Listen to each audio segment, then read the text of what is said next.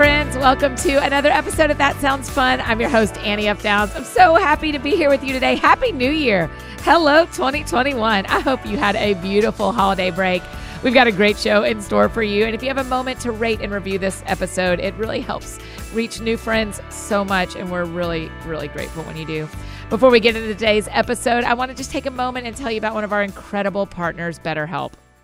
Several years ago, I hit a point in my life where I realized there were some patterns that I didn't want to continue. I was feeling pretty stuck. It was with the help of my counselor and some great friends, and of course, the Lord, that gave me the tools to get unstuck.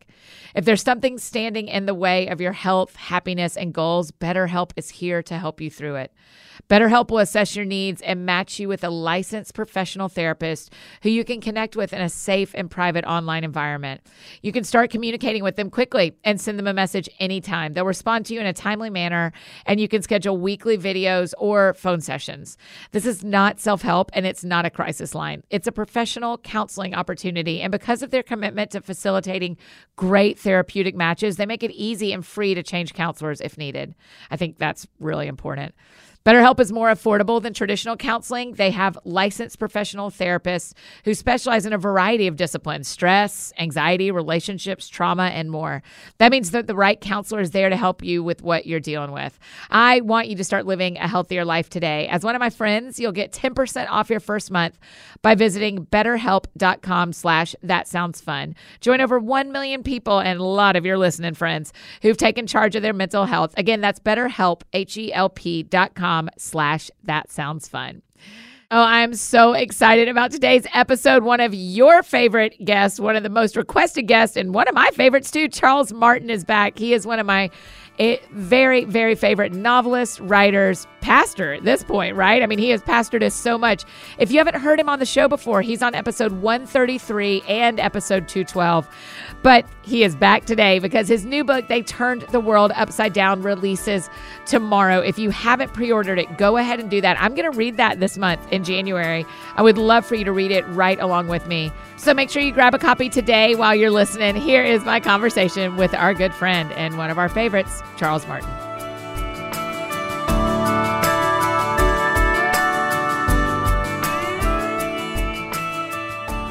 Okay, Charles Martin, you ready to pastor us? You ready? I'm ready. Pastor us into 2021. Oh, wow. Thank you for being the first show of the year. Thank you for having me. I love being on your show. Oh my gosh. I mean, really. You are one of the most requested guests.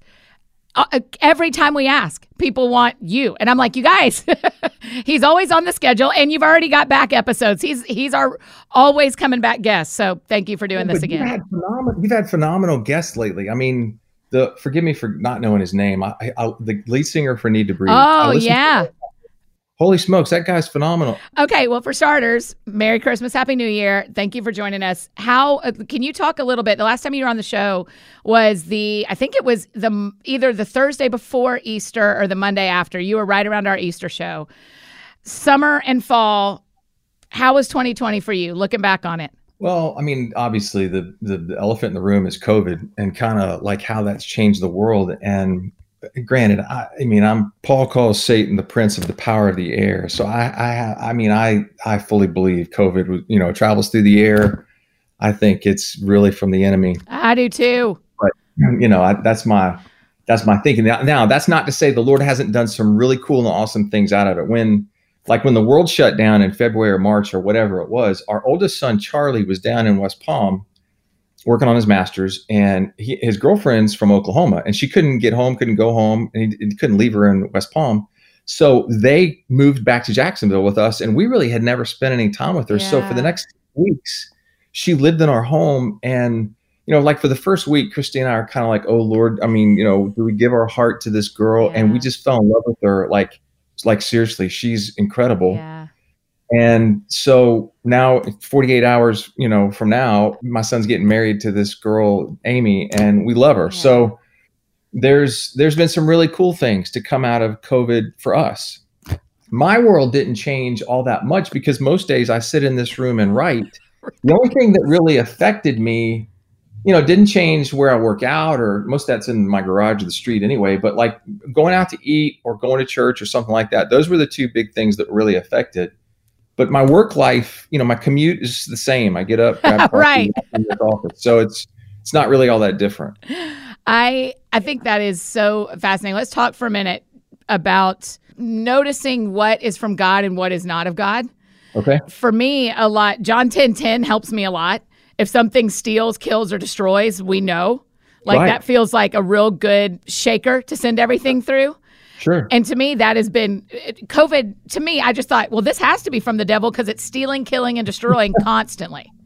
I totally agree. Now, having said that, I firmly believe, because God is sovereign and He is king of the universe, and all the authority and power that the enemy has been given or granted to him by the Father. So everything that we're experiencing will happen for our good and for His glory, because it has been sifted through His sovereign hand. So the Father above is not indifferent. He's not just pacing the halls of heaven, popping Maylocks, wondering, oh, how am I going to get my children out of this thing with COVID?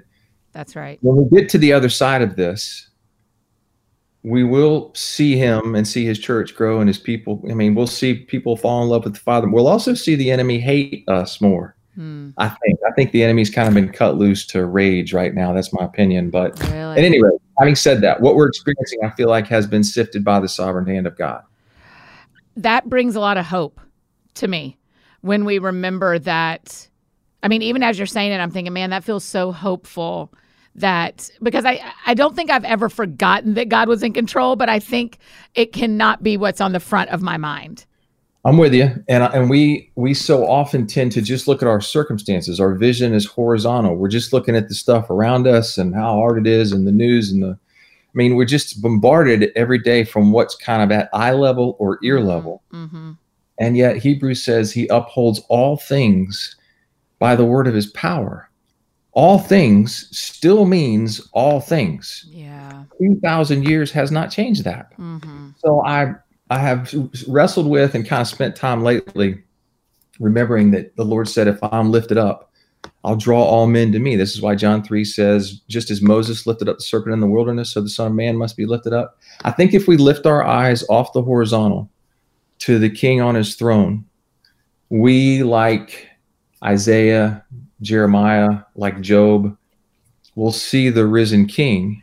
And all the rest of this stuff won't really matter much at all. And when this happened to Isaiah, he said, I saw the Lord and I am undone.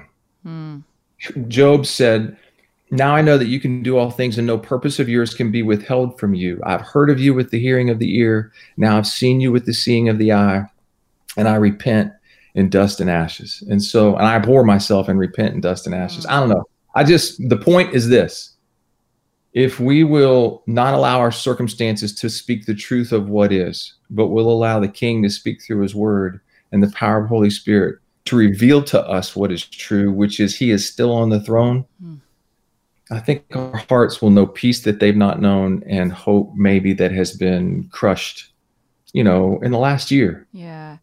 Yeah. So when we're looking at 2021 and we're setting our goals and, I'm not a huge fan of New Year's resolutions, but when we're looking to the year and going, man, I hope for this and this and this, we did that last year, and very few things we hoped for came to pass, including you and I wanting to take a bunch of people to Israel. We had a plan. And so how do we hope again? Well, all right. This is part of, we'll just jump into it. Okay. We'll just jump a little bit into this right here because I talk about this. You're holding the book called They Turned the World Upside Down that releases this week. Yes. I'm showing you the book thinking the listeners can hear me showing it to you. That's great, Carl. That's why we're a team. I helped you out. I described your visuals. Nice job, Martin. Okay. So, look at the disciples. The disciples walk up the Mount of Olives. They're, about 120 of them. They're with the resurrected King, holds the keys of death and Hades on his belt. Nothing can stop him now. He's defeated Rome, the enemy, death, hell, everything. There is nothing he can't do. They walk up the Mount of Olives, probably about 120 of them. How do you know 120 of them? Why is it not just the 12? Well, I think it says that in Scripture, but we'll check it. But I think that there were more than just the 12. I think it was about 120. There was always more than the 12 with Jesus, right? We just never. Yeah, I just feel the women were always there with him too. Correct. Yeah. Matter of fact, a woman was the first to believe in his resurrection and make it back to his tomb. But we'll get there. And I love that part where it says these women were following along and they used their money to help support this ministry. I'm like, that's what's up. Let's go, girls. So all these folks walk up the mountain with Jesus, and they think they're just going back to what they've always done, which is back to a place of prayer, maybe a retreat. It's just outside of Jerusalem. It's right across the brook Kidron. They can see all of the temple, everything is laid out. Yeah, they're used to doing this walk with him. Seriously. Yeah, that's interesting. Matter of fact, they're retracing the steps that they took on the night that he was arrested, tried, beat, and then crucified. So they're basically doing that in reverse. Oh my gosh. They're exuberant. I think kids are climbing all over him. I think he's hugging people. I think he's in their faces. I think it's jubilant. And then he gets to the top of the mountain and hops in the Father's chariot and returns to his Father. And the two angels are standing there saying, why are you looking into heaven? He's going to return the same way that he left. And I think those disciples, those believers, walk down that mountain with a singular question on their hearts and minds, which was, what on earth do we do now? Yeah, because then he's gone and you're like, wait a minute. Correct. They have his commandment to, preach the word, cleanse the lepers, cast out demons, heal the sick, raise the dead. He had all of the commandments, but they didn't have his power to do that. So they obviously return, they wait in the upper room or somewhere in Jerusalem, and then the walls start to shake, and we get the coming of the Holy Spirit in Pentecost. But as they walk out their life as believers, I think they wrestled with the question that you just asked me, which was this feeling of hopelessness. Like, how do we do what he said to do? And then they had to remind themselves of everything that he said. So part of what I try to do in the book is I try to walk through as best I can. And granted, I'm fallen and I don't get everything right. But I think some of the emotion that they felt was, I feel like you left me alone. And then he reminded them in his word, and the Holy Spirit reminded him. And so this takes me back in the book to when Jesus is 12, Passover. Mary and Joseph come for the Passover. They celebrate, they leave, they walk a day's journey outside of Jerusalem, which if you understand the topography, that means they've walked downhill for a day because Jerusalem is about 2,500 feet. Everything else in that land is below there. So they walk downhill a day. And Mary looks at Joseph and says, have you seen Jesus? And he says, no, I thought he was with you. He's not with them. They turn around, walk back uphill. The scripture says something amazing. It says 3 days later. Yeah, so they are looking for 3 whole days in Jerusalem. Think about what that mom is doing for 3 days. I know. But also, it ought to make you feel like, for Christy and I as parents, I mean, we have left our children when they were younger. I totally admit it and confess it. And Reeves, I'm still sorry, buddy. I know we went to eat and left you, and I'm sorry. Okay? You home alone your child? I'm so sorry. And John T, I did not see your national championship fight, and I'm sorry. And I really, okay.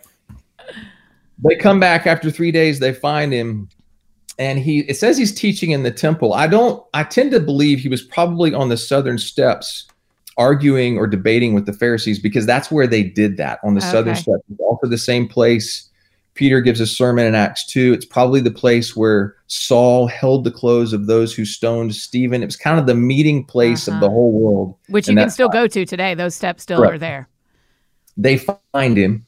He's debating, although it's not much of a debate, with the scholars, and they're amazed at his knowledge of the Torah and how much he could remember. And I mean, granted, he spoke it, so he knows it by heart, right? Yeah. But Mary says an amazing thing to him. She says, didn't you know that we would be worried about you and looking for you? And I tend to think she probably would have said it like, Christy, have you lost your ever-loving mind? Yeah.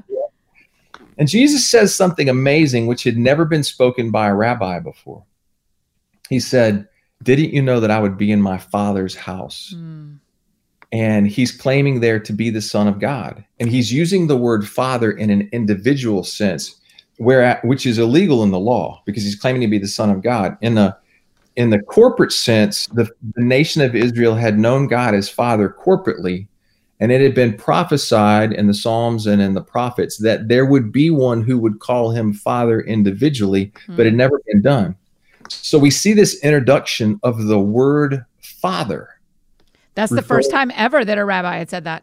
First time. Wow. First recorded time that we know of. Now, Sure. Jesus is the one to speak it. And in Psalm, I can't remember, maybe 84, but don't quote me on that. It says, if you're even in the 80s, I'll be impressed. So right, it says he will call him Father. Okay. So this is the first time we hear this from the lips of Jesus. And these men get really angry at him. So 21 years later from that date, these same men will gather on that same mountain and they will kill the man that boy becomes because he claims to be the Son of God. All because so they've heard him for 20 years saying that. 20 years he said that. So the disciples also hear this. If you look at the recorded words of Jesus, I always thought he talked about two things the most. He talked about the kingdom of heaven and money. And that is true. He does talk about those the most, except for Father. If you look at the recorded words of Jesus, he says the word Father over 165 times. Some people have counted up to 180 something. I can't find that, but it's 165 plus times, which is beating these folks over the head. And he's trying to bring them into a place that they understand the intimacy with the Father that he has had since the foundation of the world. That's why he prayed in John 17, so that they, meaning us, would know the love you and I have shared. Jesus said, I'm the way, the truth, and the life, and no one comes to the Father except through me. So this whole thing for Jesus, this rescue mission of the King of Kings, the reason the King left his throne and came here was to not only save us from hell. Yes, he absolutely does that. Thank you that the blood of Jesus cleanses us from all unrighteousness. But the point is not just saving us from hell. The point is to take us by the hand and lead us back into the lap of the Father so that we know him, because the Father misses his children. Yeah. One of the cool things, and I'll get back to your question in a minute about this hopelessness. I'm having a great time, so you just keep on. One of the really cool things that happened in this chair right here, and a year and a half ago, as I'm working on this, is I'm researching the name Father, which is in the Hebrew is Abba. It's actually a transliterated word. They wrote down what it sounded like, Abba. It's actually A-B or A-V, but when you say Ab, you got to get out of it so it sounds like Abba. And I also think, like when Jesus is on the cross and he says Abba, Father, I don't personally believe Jesus said Abba, Father. I believe that's the work of the translators in Greek, putting the word father or pater next to Abba, because they didn't really have a word that meant the same thing. So they're signaling for the reader, hey, this word Abba means father, or at least as close as we can get, but we don't really have a word that means the same thing. Some folks say daddy gets pretty close, and yes, there's intimacy in that, but I don't like it because it doesn't go far enough. Yeah, okay.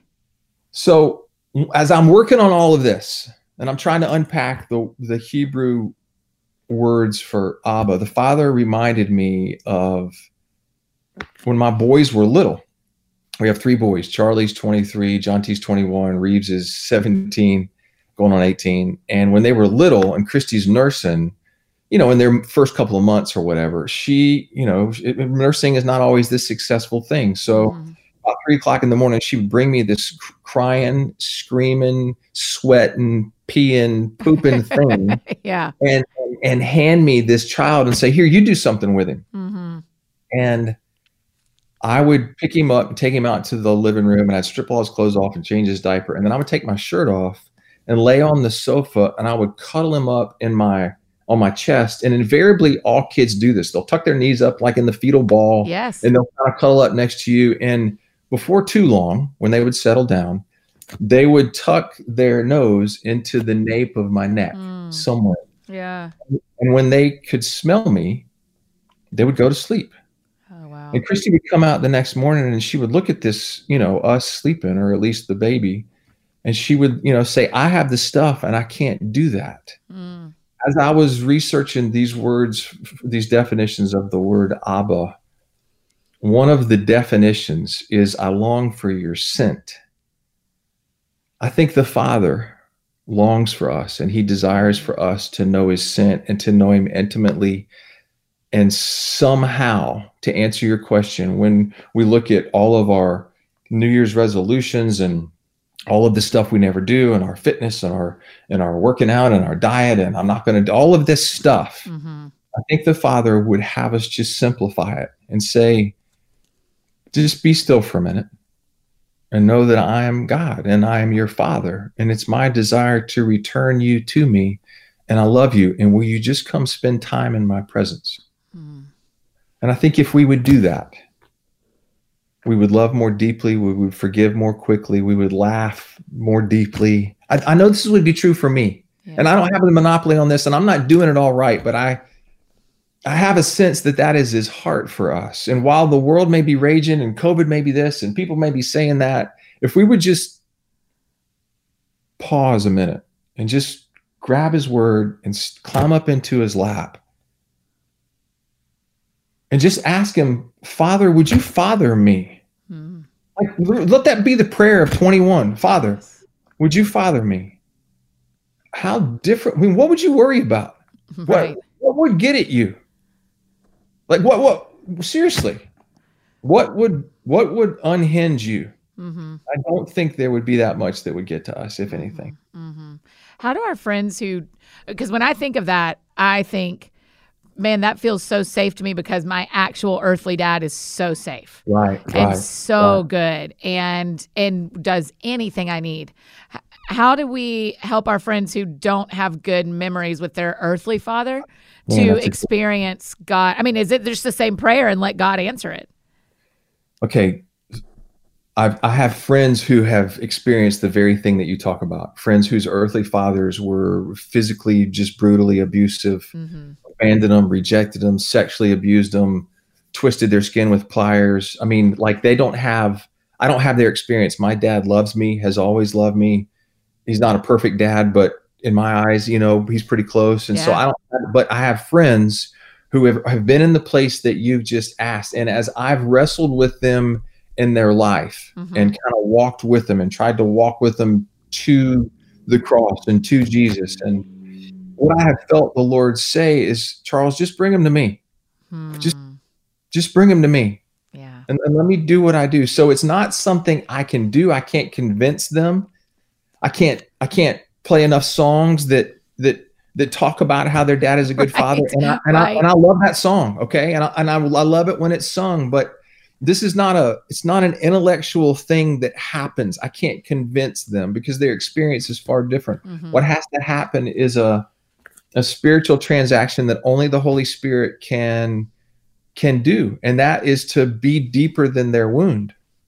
Wow. So I've spent a lot of time praying with them and for them. Father, would you just be deeper than their wound? Yeah. And would you be deeper than their memories and their scars? And would you heal those places? And would you just father them? And would you just lead them to you? And I mean, Scripture says signs and wonders follow those who believe.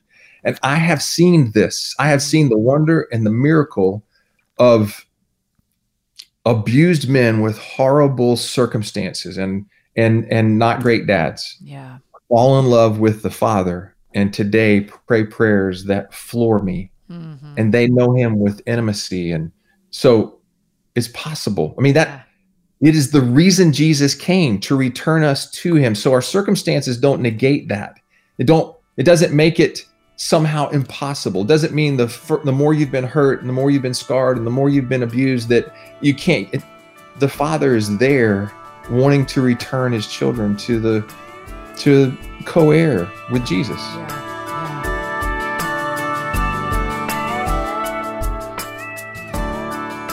Hey friends, just taking a short break from this conversation with Charles to give a shout out to our amazing partners, Ritual. These days, as we're all trying to stay safe and healthy, it's smart to keep up on our routines that support our minds, souls, and bodies. Taking a multivitamin is one of the many ways we can do that, and my multivitamin of choice is Ritual. I've been taking Ritual vitamins for about a year, and I love knowing that each of the ingredients is clean, vegan-friendly, and informs that my body can absorb and use. Their fresh tasting, thank you to the little minty tab, delayed release capsules are designed to dissolve later in less sensitive areas of the stomach so you can take them with or without food. They're now available for women, men, and teens. Ritual multivitamins are scientifically developed to help support different life stages. Ritual is not your typical multivitamin. They're delivered to your door every month with free shipping always. No running out and forgetting to pick some up at the store. You can start, snooze, or cancel your subscription anytime. And if you don't love Ritual within your first month, they'll refund your first order. I really respect companies that stand by their products like that. You deserve to know what's in your multivitamin. That's why Ritual is offering my friends 10% off during your first 3 months. Visit ritual.com/thatsoundsfun to start your ritual today. Again, that's ritual.com/thatsoundsfun. And now back to our conversation with Charles.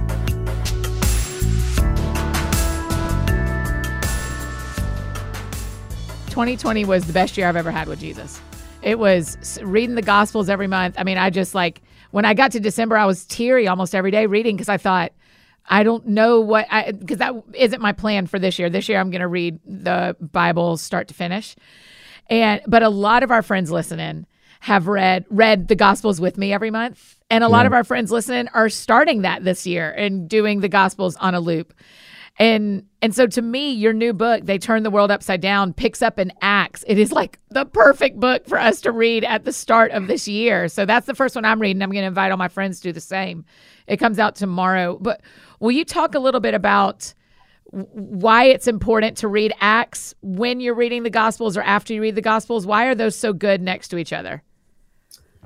Look, the people who first believed in Jesus were just a bunch of broken, unbelieving, faithless, doubting people like us. Yeah, I mean, at the most, they'd been Christians for 3 years. At the most. At the most. I mean, the Lord chose them for this very reason. I mean, when he came back, he's standing in the room. It was a locked door, and he just walked through the wall, and he's standing there. And I believe Jesus shed all his blood on Calvary. So he's standing there bloodless with holes in his feet, hands, and side. Wait, you think he was bloodless? I think so. I mean, that's a cool thing to think about. Not cool, but I've never thought about that he shed all his blood. Well, absolutely. Charles, it says he poured out, which is, if you look at that word poured out, it means a complete and total emptying.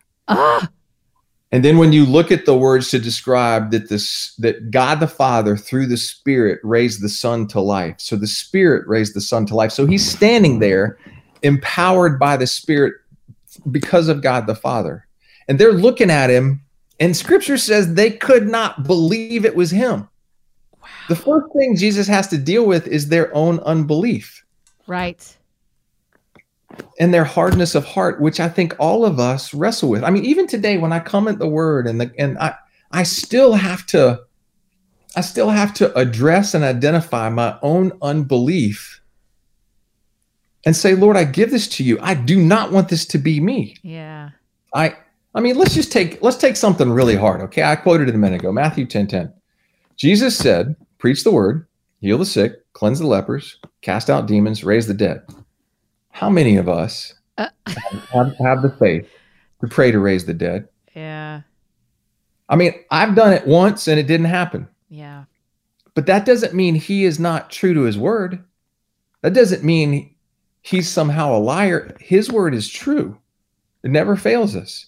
So I think they emerge in Acts, and we see Peter become the Peter who Peter is meant to be. And we see maybe the greatest sermon ever given next to the Sermon on the Mount. But you know how I feel about Peter. That's my guy. I love him. Peter stands up in Acts 2, and he finally becomes the Peter that we all know him to be. And, several thousand are added to the number. And then you see this movement where the Holy Spirit empowers these people just like us, who don't have it all together and don't have perfect theology and really don't know what they're doing. Yeah. And they begin just telling people, this is the Jesus that I know, and he rose from the dead. He is the Son of God, the only way to God. He died on the cross for my sins, and he rose again and is seated at the right hand of the Father, and he's coming back. We see this on through about Acts 16 or 17, and Paul and Silas walk into Thessalonica. And Thessalonica is 1,000 miles northwest of Jerusalem, across an ocean. That's so far away. The reason I mention this in the book is because the message of the way has traveled 1,000 miles outside of Jerusalem. This is not some small, pitiful little message that, this guy did he's not like some roaming, sandal wearing prophet. This thing has power. Matter of fact, it has so much power that Rome is afraid of those who believe it, because when Paul and Silas arrive in Thessalonica, they're staying in the house of a man named Jason. They drag him out of the house and take him before the elders of the community, and they say, these are those who have turned the world upside down. Another translation reads, These are those who have upended the inhabited earth. How did they do that? Wow. How did they do that? They walked in the power of the Holy Spirit. They preached the kingdom of heaven and that Jesus died for your and my sins, rose again, and he's coming back. I think that's why it matters for us to link Acts, because we understand what Jesus said and we know and we believe what he said, but then they walked it out through the Acts of the apostles. I just am so grateful that we have it. I'm so thankful Luke decided to record it. Yes. I mean, I didn't know where you got the title for the book, but now it's actually what Rome said about the disciples. Well, it was actually a derogatory term. It was slang. It was making fun of them. It was not a complimentary term. But if you look at it from the side of the kingdom of heaven is upending all of their traditions and their power. And even though they crucify and martyr these followers of Jesus, they can't stop. Signs and wonders follow those who believe, and people are flocking to this Messiah, Yeshua HaMashiach, which is Jesus the Messiah. And I mean, talk for a second, if you can. The thing I think we don't know, or that I don't know, and maybe a lot of my friends don't know because we haven't studied this as deeply as you have, is there were other movements like the gospel, not like the gospel, but there were other men like Jesus who stood up and said, I'm the one you should follow. And Rome's not talking about them. And that's not spreading, and that's not around 2,000 years later. But there were other people like that, right? Yeah, and I'm not a good enough student of the history to know the different ones. But if you look early in the book of Acts, this question arises, and I forget it wasn't Gamaliel, but it was one of the rulers speaks to they're looking at having arrested just a couple of the disciples, maybe Peter and John, and they say, look, if this movement is of God, it will last. But if you look at our experience of the last couple who have come, their movements didn't last, and we didn't have to do anything about it. Right. Let's just let it play out. Yes. And I just think that's a good thing for us to remember when an old pastor of mine who still pastors me a lot, named Tom Fraley, talks a ton about how the Bible has survived this long. And just look at like if you're trying to figure out what's true and what's not true about Jesus, all you got to do is look at how long this thing has lasted. Nothing else, no other worship of anything has lasted like people worshiping Jesus. No, and that's the truth. And that's only because of the power of the Holy Spirit. Yeah.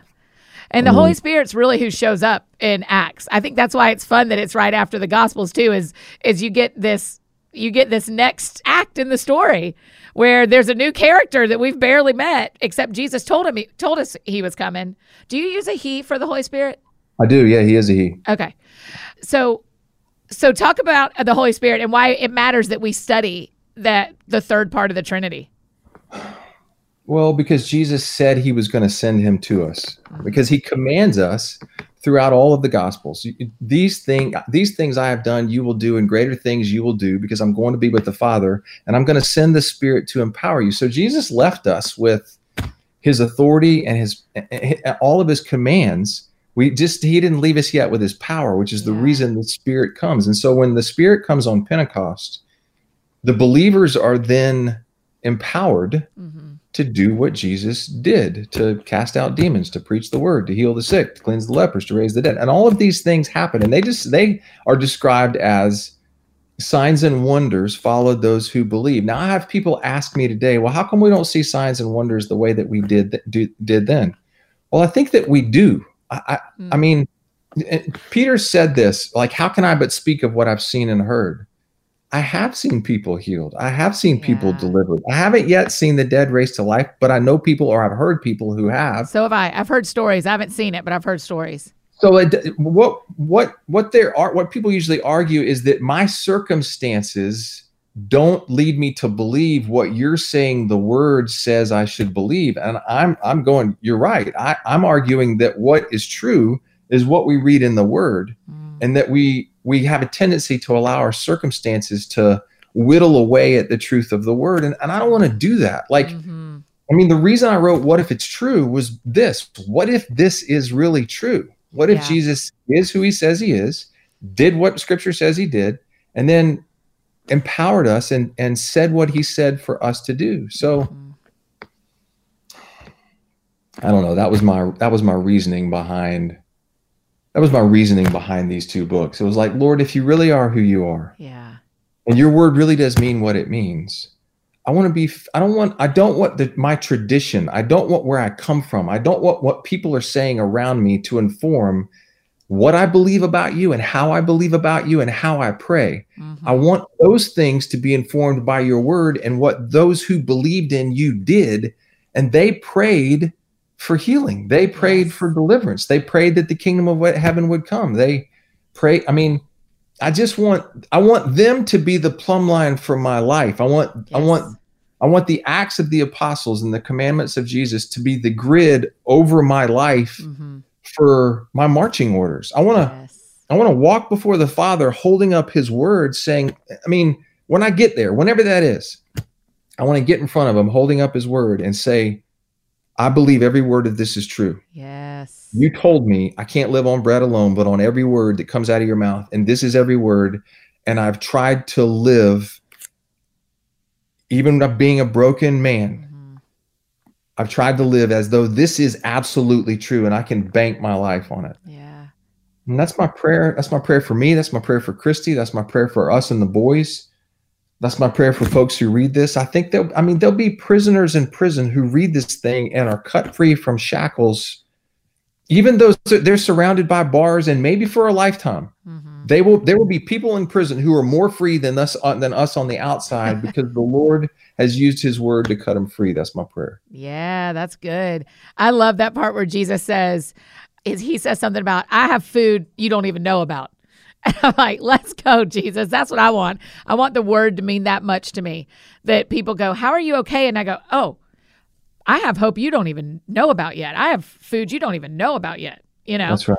I love that. So when we read They Turned the World Upside Down, that's my January book. That's the book I'm going to read this month. I want to invite all our friends to do the same.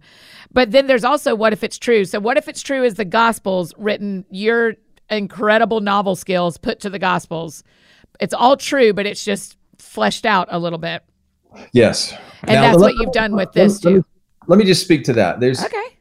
When people read, some folks, when they read What If It's True, they see me take my talent as a storyteller, whatever talent that is. And I have attempted to take what I know of Scripture and tell the story as best I'm able. And I admit outright from the beginning, there's some things I just don't know. And I'm trying as best I can to tell the story in a way that while being faithful and true to the Scripture, tell it in such a way that it makes sense to us. I also know the admonition in Revelation where it says it's really bad for people who add anything to this word. So in real fear and trembling before the Lord, like I asked his permission, Lord, can I tell this way? And I felt like, I believe he allowed me to tell. So when you read What If It's True, just realize it's not like willy-nilly. I'm just sort of throwing words on the page and trying I am trying with all faithfulness to keep it as close to Scripture as I can here's an example. It says when Jesus was on the cross that they dipped a sponge in vinegar and soaked it and, pressed it against his mouth. Well, some of us think they were doing that to give him something to drink. That was how it's long been taught for me. Yeah. But if you look at the history of Roman soldiers in the time of Jesus, you had a huge army that had to be fed, and that army, when it's fed, has got to go to the bathroom, and sanitary conditions are a problem when you have that many people in a close proximity. And so they had to figure out, how do we keep a sanitized army?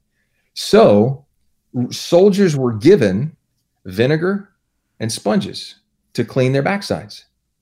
So when you see this occur on the cross, I don't believe the soldier was in mercy giving Jesus something to drink. I think he was dipping a sponge in feces-tainted vinegar and smashing it in the face of my Savior in mocking him. That is awful. And that would be consistent with the soldiers. So do I know that for a fact? No. But I tend to believe so based on my study of Scripture and my understanding. So you get a sense for my tension. Like, I can't say that's absolutely, but Right. I tend to think that's what happened. Right. That's terrible. That makes me cry. So that's the same thing you did with They Turned the World Upside Down. Tried to, yes. The What If It's True really focuses on the Gospels, the life of Jesus, what he said, what he taught. They Turn the World Upside Down really picks up with the resurrection and takes you on through the life of those who dared to walk with Jesus. But in doing that, we inevitably and invariably have to return to the Gospels and to the cross and to everything that Jesus said. So it's a beautiful, I just love the way that the Lord worked it out. It was, even though I'm walking a little bit through Acts and the lives of these who believed in Jesus, everything, it was just amazing. Everything that I walked through in terms of their unbelief, their belief, their faith, their faithfulness, their baptism in the Holy Spirit, their preaching, their desire to be in covenant, their desire to preach the kingdom of heaven, their desire to know the Father. I mean, all of those things have their roots in the words of Jesus. So I can't talk about them without going back to the words of Jesus. So I just loved it. It was so neat for me to be able to circle back around and go back to that place. I'm so excited for all of us. I mean, especially with as much as we've been in the Gospels as a group of friends over here, to now get to go, okay, so what happened with the people who are so new at their faith? Not only are they new at their faith, the faith is new. Right. There's not decades worth of church history to help them. There's not a written down New Testament. They don't even have Matthew, Mark, Luke, and John. I mean, they are living Acts while Luke is writing it. And they lived it so deeply that all of the 12, save John, were martyred for their faith. They all died because of the name of Jesus, and they tried to kill John, boiling him in oil, and it didn't work. So they sent him off to an island named Patmos. It just didn't work. They tried to boil him in oil. Why do I not know that story? Where is that? That's what I'm told. I think it's in Fox's Book of Martyrs, but don't quote me on that, please. I'm saying more than I know, but that's what I've heard. Okay. Yeah. At any rate, all of these people die, and they like who would you die for? Pick somebody on planet Earth. Yeah. Who would you die for? I mean, maybe for a good person, Jesus says, yeah, I get it. Like for my wife and kids, I would like to think so. Outside of that, there are too many people. You know what I mean? These guys died for the one who saved them. Yeah. And something in them happened at such a deep level that this world we're living in, they just didn't care about. And they continued to preach the word regardless of whether or not they were arrested. They continued to preach the word whether or not they were crucified upside down or skinned alive or beheaded or run through with the sword or whatever. Something about their love of and with Jesus and his love of them, their intimacy with the Father was so deep, and the kingdom of heaven was so real that they were willing to continue speaking it at the threat and promise of death.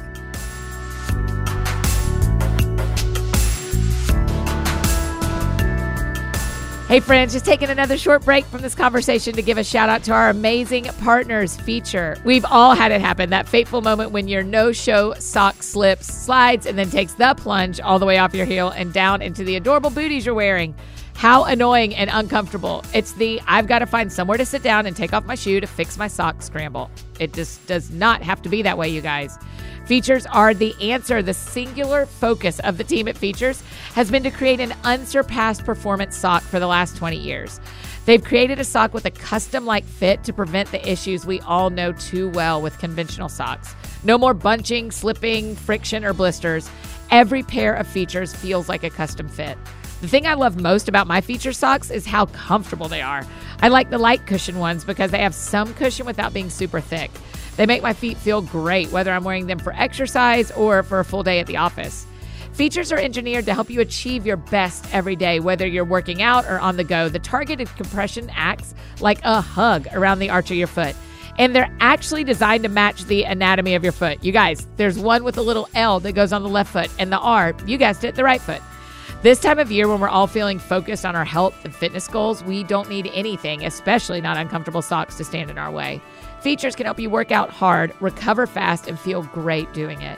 They come with a lifetime guarantee, and it's a family-owned company, which I love. Hugh Gaither founded the company in 2002, and now he and his sons, John and Joe, own and operate the company in North Carolina. Their mission is to create products that help you achieve your personal best, and I think they're succeeding at that. CY Features has quickly become the #1 running sock in America. For our friends here at That Sounds Fun, you can get $10 off your first pair of Features by going to features.com and using my code SOUNDSFUN. That's $10 off your first pair when you go to feetures.com. You get it, Features, and enter promo code SOUNDSFUN at checkout. Again, that's features.com using my code SOUNDSFUN to get $10 off your first pair of Features. And now back to our conversation with Charles.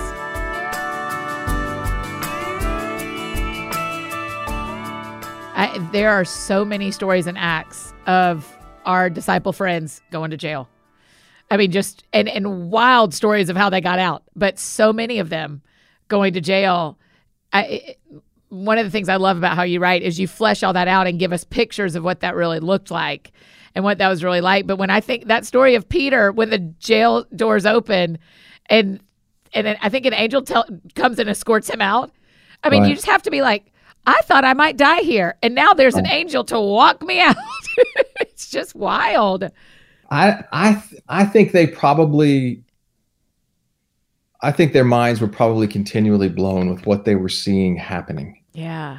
And how the Lord kept showing up, and he kept, even though he wasn't present in body, he was present in spirit, and that spirit kept doing and multiplying. And I mean, people were healed by the handkerchiefs that they were carrying. Yes. And by his shadow. I would love to see, and this has been one of my prayers, and I'll just share it with you and the folks who are listening. One of my prayers has been, Lord, look, please don't let me be a hindrance to what you're wanting to do here. I still believe you are who the word says you are. I believe you are doing what the word says you are doing. I believe you've commanded us to do it. You've empowered us to do it. I know I wrestle with unbelief. Please don't let my unbelief be the hindrance to. I know that you can do all things, and no purpose of yours can be withheld from you. So would you please come, like, let signs and wonders follow those of us who believe, not so that we're all that, right? Not so that we increase, but so that you get glory, that people are brought into your kingdom, that folks are delivered and saved, and so that we're brought up into your presence. I mean, it says when these things happened in scripture that people believed, and they didn't just, here's the thing about belief. Like, there's a difference in believing that and believing in. And here's the difference. These people believed in Jesus as the Messiah. They didn't just believe that he was the Messiah. Scripture says even the demons believe and they tremble. They probably have better theology than us.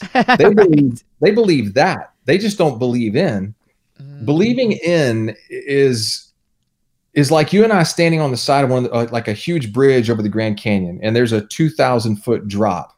And we are standing safely on the side of the mountain, looking out across the bridge. And there are people on the bridge, they're strapping that little thing around their ankles and doing the bungee jump off the bridge. Yikes. And they strap it on real tight, and then they get up there and they take the swan dive off the bridge, and they fall down 1,000 feet, and it snaps them back up and straightens their spine, and they grow 4 inches. Then it happens 5 more times, and then they pull them up. Okay.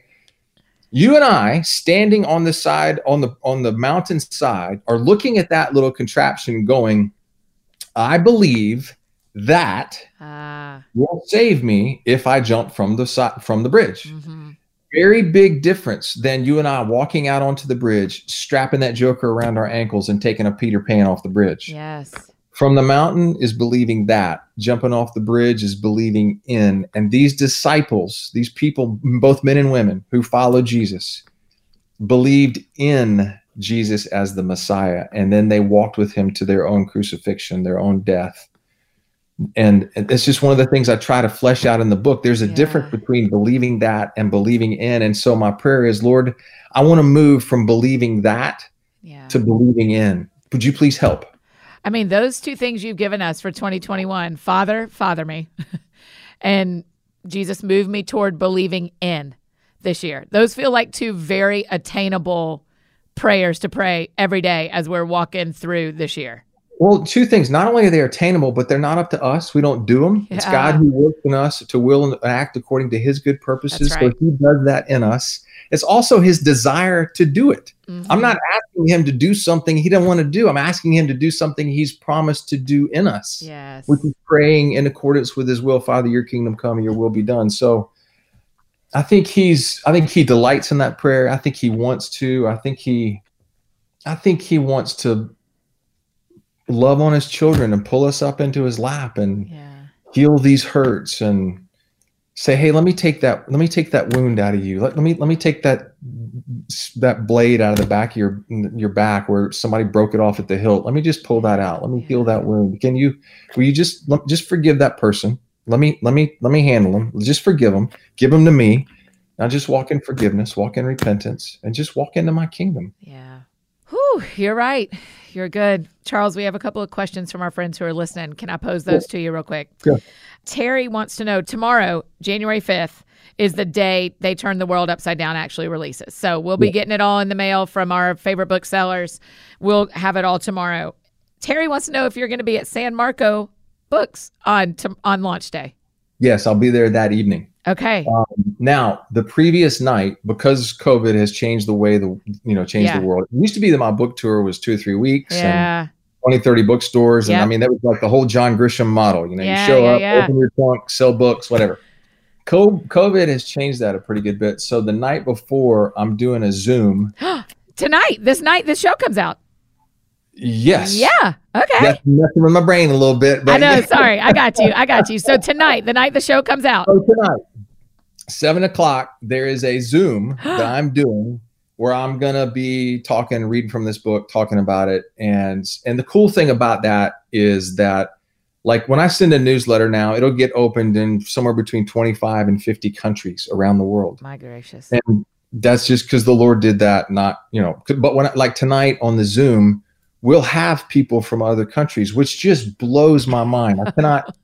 Last time we did it, there were folks there from China. Seriously, think about it.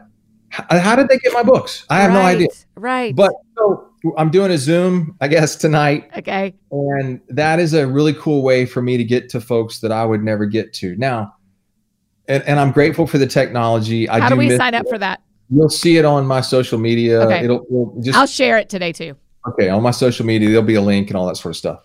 That's really cool. I love the access it gives me to more people, but I do miss the interaction. And I also miss, like, these independent bookstore owners are friends of mine, and they have personally hand sold my books for 15 or 20 years. And many of them are wrestling with, how do I stay in business? Yeah. And so I just told my publisher, even though they don't want me going on tour, it's not that they don't want me. The whole COVID thing. Yeah, you can't. I can't either. I said, I realize that's like the edict, from New York or whatever, but here's what I'm doing.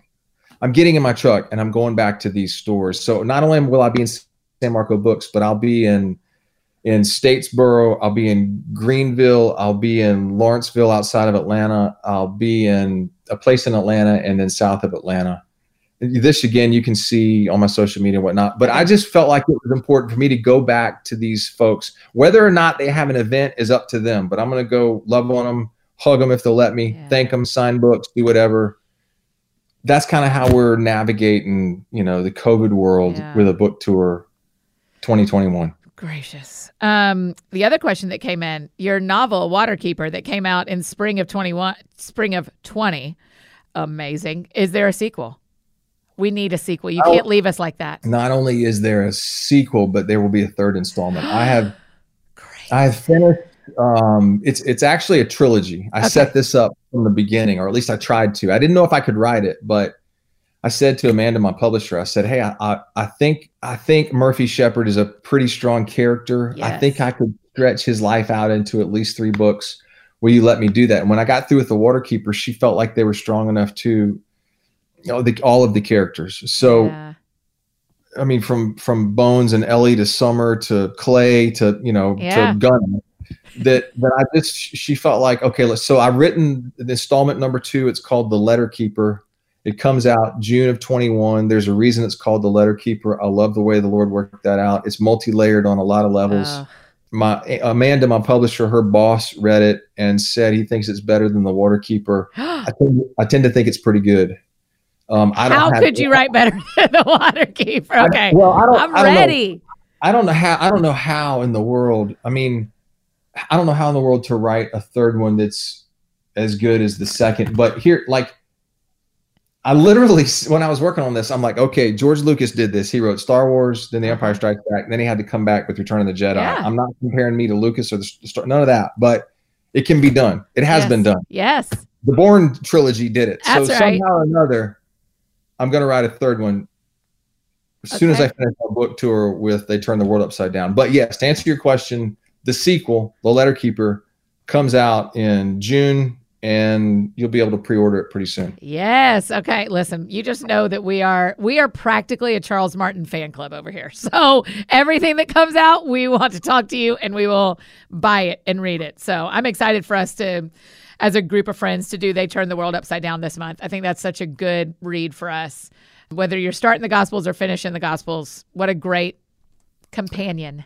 I think it's a great companion or complement to the Gospels. I would not recommend that you read it over the Gospels. If you got to pick one. Instead of, right, no. Pick the Gospels. Hey, but I do think the Lord, I want to be careful saying this, and I mean it. So Lord, please correct me if I'm wrong, but I really believe the Lord is in this book. I mean, there were days I sat here and I felt like he showed me or revealed stuff to me, not new revelation, but just the revelation that's been in his word since he spoke it. And he revealed it to me, and it was new to me. Yeah. And I was able to put it on the page, and I feel like it agrees with the word. And there were days when I would sit here and, like, when I wrote this stuff on Father, I cried my face off. Oh, sure. I mean, really, for some reason it hit me. I know him as Lord. I know him as God. I know him as Savior. I know him as Redeemer, Justifier, Sanctifier. I know him as all of those names, and his name in Exodus 34 is covenantal name. All of those I love, and they're absolutely true, and I'm thankful. Yes, but he's my Father. Yeah. And that, like, the word Father denotes, in the very letters in itself, it contains ownership, intimacy, knowledge of, purpose, identity. There's just so much in there that I felt like and I just sat here and I just cried. I'm like, Lord, I don't know how to tell this. I don't know how to write it. I don't know how to do this. So will you come tell it? Listen, there are a lot of people who write about Jesus, and you're the one I want us all to read. So I trust you so much in how you pray and how you listen to God and how you tell us things we don't know that are so true to Scripture. So thank you for being so trustworthy with the Word of God. I love it. I love the Word. I think I love it a whole lot. I'm grateful that he has given it to us. I'm grateful we live in a place where I got 15 Bibles on my shelf. In some countries, that would get me beheaded. Right. And I sit here and I think that there's life. It's health to one's whole flesh. It's the thing it's written on my heart. And when I read it, it reminds me what he's already written there. And it's living. It cuts me free. It like literally cuts the chains to my heart from stuff that wounds me, or from my sin, or whatever. It's the word is precious. And so I'm so thankful that, like, I couldn't have written this 15 years ago. I needed the practice of 15 novels to hone my craft, to sharpen it, to where when I get to this, I have a little bit better idea of what I'm doing. That does not say I know entirely what I'm doing. I don't. But I have some better idea. And so I just think, when I look at his timing, I'm like, Lord, you really do know what you're doing, because I couldn't have written this, 15 years ago. There's no way. Yeah. Well, we need it now. So the timing was right on both sides. So, Charles Martin, is there anything we haven't talked about that you want us to talk about? You know, I'm going to ask you what sounds fun next, but first, I want to make sure if there's anything we forgot, we cover it. I don't know. I mean, every time you and I talk, number one, I don't ever feel prepared. I'm like, what on earth am I going to say? And then you ask these questions, and I end up talking the whole time, and I feel like I've said too much. So, no, oh my gosh, are you kidding? So, but that's just me. I don't know what we haven't covered. I have no idea. I mean, I feel like we've covered we basically started with Jesus at 12, and we ended up with Paul in Thessalonica. That's right. We covered a bunch, right? We did the majority of the New Testament. So I don't know. I mean, what would you PS onto that? I don't know. Okay, good. So then the last question, because the show is called That Sounds Fun. Tell me what you are doing for fun. Let's see. When this comes out, my son will have been married. So Yes. At this point, I'm getting my son married. Yeah. 2020 has been hard on a lot of levels, but it's also been hard from I've worked like crazy. I don't know that I've ever worked this hard. I've written 5 books in 2.5 years. Oh my gosh. And I'm like, Lord, I need a break. I really need some time to let my well fill back up. I don't know. Would you please work it out? So it looks like, January, February.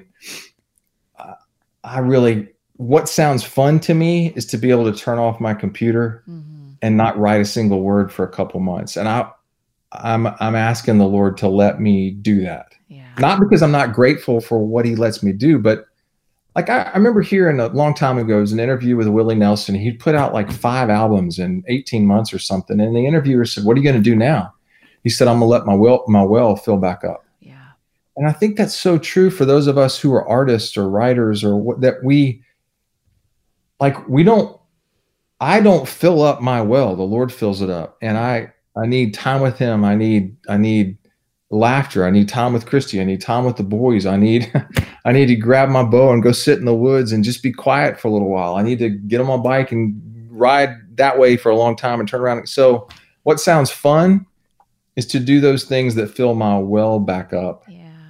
Because I need it. Yeah. Well, I hope you get those things. I believe you will. I think that's a prayer the Lord can answer pretty kindly for you. Thank you for doing this today. We are always I gotta say this to you. You bless us all more than you know, and I mean that. I'm not just blowing snow because I'm listening. You and I are sitting here talking. I'm thankful for your gift, for who you are, what you do, how you do it. I pray that the Lord protects you.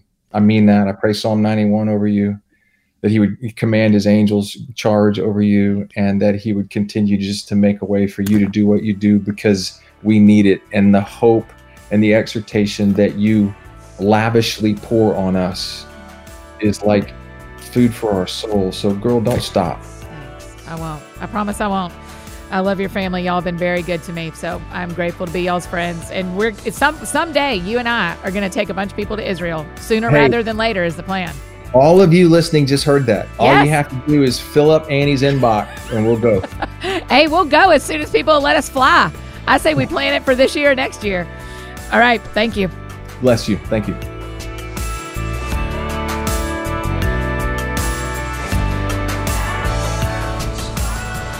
Oh, you guys, isn't he amazing? Gosh. Sorry he made me cry. It just never fails. When he starts talking about Jesus and telling those stories, it just gets very real, doesn't it? He's just incredible. Hey, be sure to grab your copy of They Turned the World Upside Down. I'd love for you to read it along with me. And follow Charles if you don't already. Tell him thanks so much for being here with us today. If you need anything else from me, you know I'm embarrassingly easy to find. Annie F. Downs on Instagram, Twitter, Facebook, all the places you may need me. That's how you can find me. And I'm Annie F. Downs TSF, like that sounds fun, on YouTube. And I think that's it for me today, friends. Go out or stay home and do something that sounds fun to you, and I'll do the same. Have a great week. We'll see you back here on Thursday with the lazy genius herself. Her words, I'm not calling her lazy. It's Kendra Adachi. She'll be here with us on Thursday to help us make some good plans for 2021.